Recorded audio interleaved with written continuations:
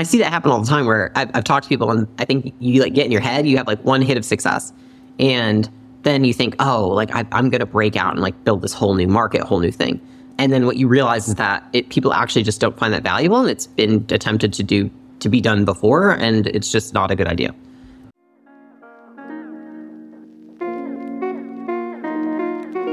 How do you create an unshakable business? I crossed $100 million in net worth by the age of 28. Now I'm growing Acquisition.com into $1 billion portfolio. In this podcast, I share the lessons I've learned in scaling big businesses and helping our portfolio companies do the same. Buckle up and let's build. What's up? Today, what I want to share with you is the worst advice I hear people give entrepreneurs who are looking to start a business. I am talking about this advice because it is advice that I heard in the beginning and that me and Alex talked about and we didn't follow. And I'm really glad we didn't follow it because I think a lot of advice is given to entrepreneurs outside of context, right? I think that a lot of the traditional advice that we hear is actually geared towards people who are, who have hit a 10 out of 10 home run. What I mean is like the founders of Facebook, of Zappos, of Twitter, like all of those kind of people and people who are looking and interested in having those kinds of businesses. And I think those are awesome businesses. I don't look to start a business like that. And we do not typically work with businesses like that because there's high risk, high reward. And I actually think that most of the time, what most people want is they want to take calculated risks and they actually would like more certainty because usually when you're starting a business, I think the majority of people, at least the people I've talked to, they're looking for financial freedom, time freedom, purpose. They're looking to do what they love to an extent and challenge themselves and have a way to grow. And I don't think that in order to do that, you have to, become one of these unicorns out there. And what I've noticed is just a ton of the advice that's out there is geared towards that kind of subset. And so the first piece that I hear a lot of people say when they're talking about what they want to start as a business, but I don't think they realize it's not matching what they actually want, is that they need to be first to market. And the reason that this is so difficult, and I don't advise anyone to try and be first to market most of the time, is that being first to market in a completely new subset, a completely new category, is a very difficult task for somebody who's never run a business before, because what you have to do is you don't just educate the buyer on your product. You educate the buyer on the problem that causes them to even buy the product.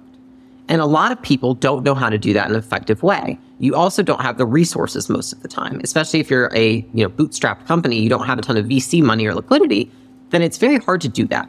And so if you have a ton of cash, if you have a ton of liquidity, if you've got investors, you've got people who have built Facebook and Twitter and all those, sure, I think that maybe it makes sense if that's what you're going after and you are okay with the fact that there's a high likelihood of failure just given the nature of that business. However, if you're just looking for your, certainty and a base hit that's going to take you out of debt, that's going to take your employees out of debt, that's going to help your customers, it's absolutely not necessary to be first to market.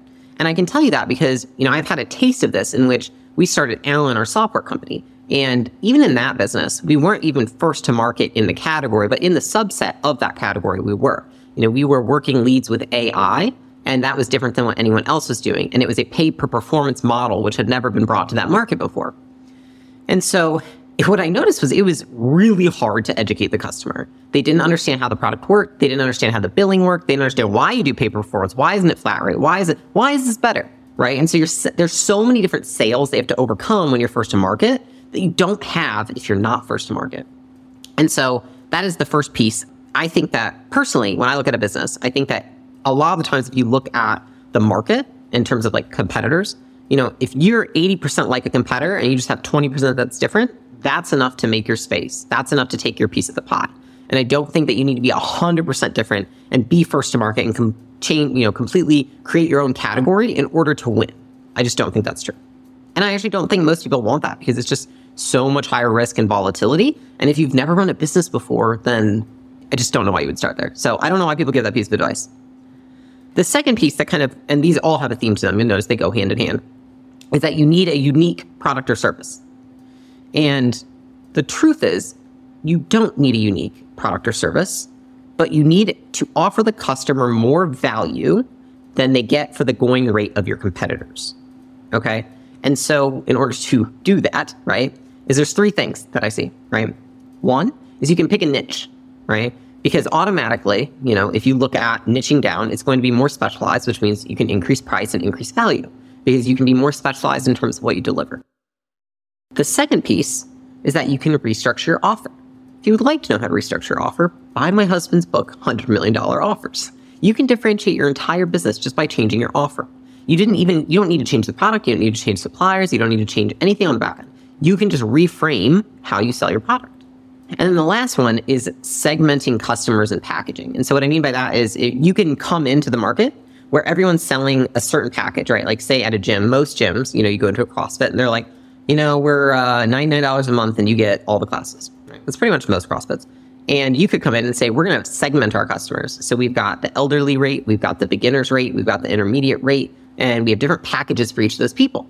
And so it's actually almost niching down or segmenting within that niche to get even more specific about what that customer needs. And I think it's Marcos Riviera that talked about how much packaging can increase your revenue. I think it was in total of like some companies, it was 60-70% increase in revenue just by packaging things differently for different segments of your customer. So if you were to look at who your best customers are, create unique packages for them, and then create unique packages for, say, the second and third tiers of customers that you have, you can probably create more value through just specializing with a separate package. And then the last piece is that I hear this given a lot, which is you should enter a market with little to no competition.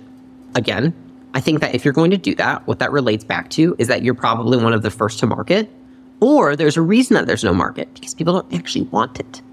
And I see that happen all the time where I've talked to people and I think you get in your head, you have one hit of success and then you think, I'm going to break out and build this whole new market, whole new thing. And then what you realize is that people actually just don't find that valuable and it's been attempted to be done before and it's just not a good idea. I think in reality, what you want to do is, like I talked about the 80-20, you want to take the 20% and make that your special sauce and just change that. And that's how you can compete in a market. You just look at your competitors, you see, there's a couple different things, right? So you can look at where are they not keeping up with the consumer? And then how can you deliver the product or service differently, right? And so you look at Uber with taxis, and it's taxis were, they're only at the location and you can only get them by calling a number, right? So Uber went and they got an app. You have an app that you can use to access people, right? Imagine if taxis had just come out with an app.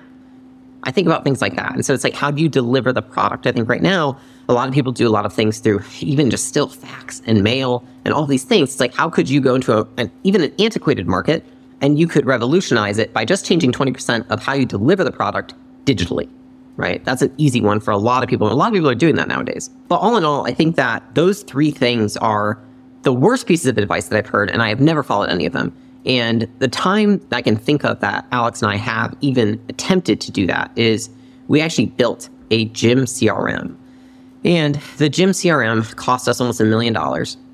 And the entire thing was geared around the 5 courses of retention, which we talk about. That's how you retain customers in a gym facility. And so we thought, nobody's done this before. Nobody's built a CRM that actually, retains clients. It also, has upsells and such throughout the CRM, et cetera, et cetera. And we were about 8 weeks away from launching it when we realized that nobody gave a shit about retention. The top of the top, the cream of the crop of gym owners did. But everybody else just wanted new sales.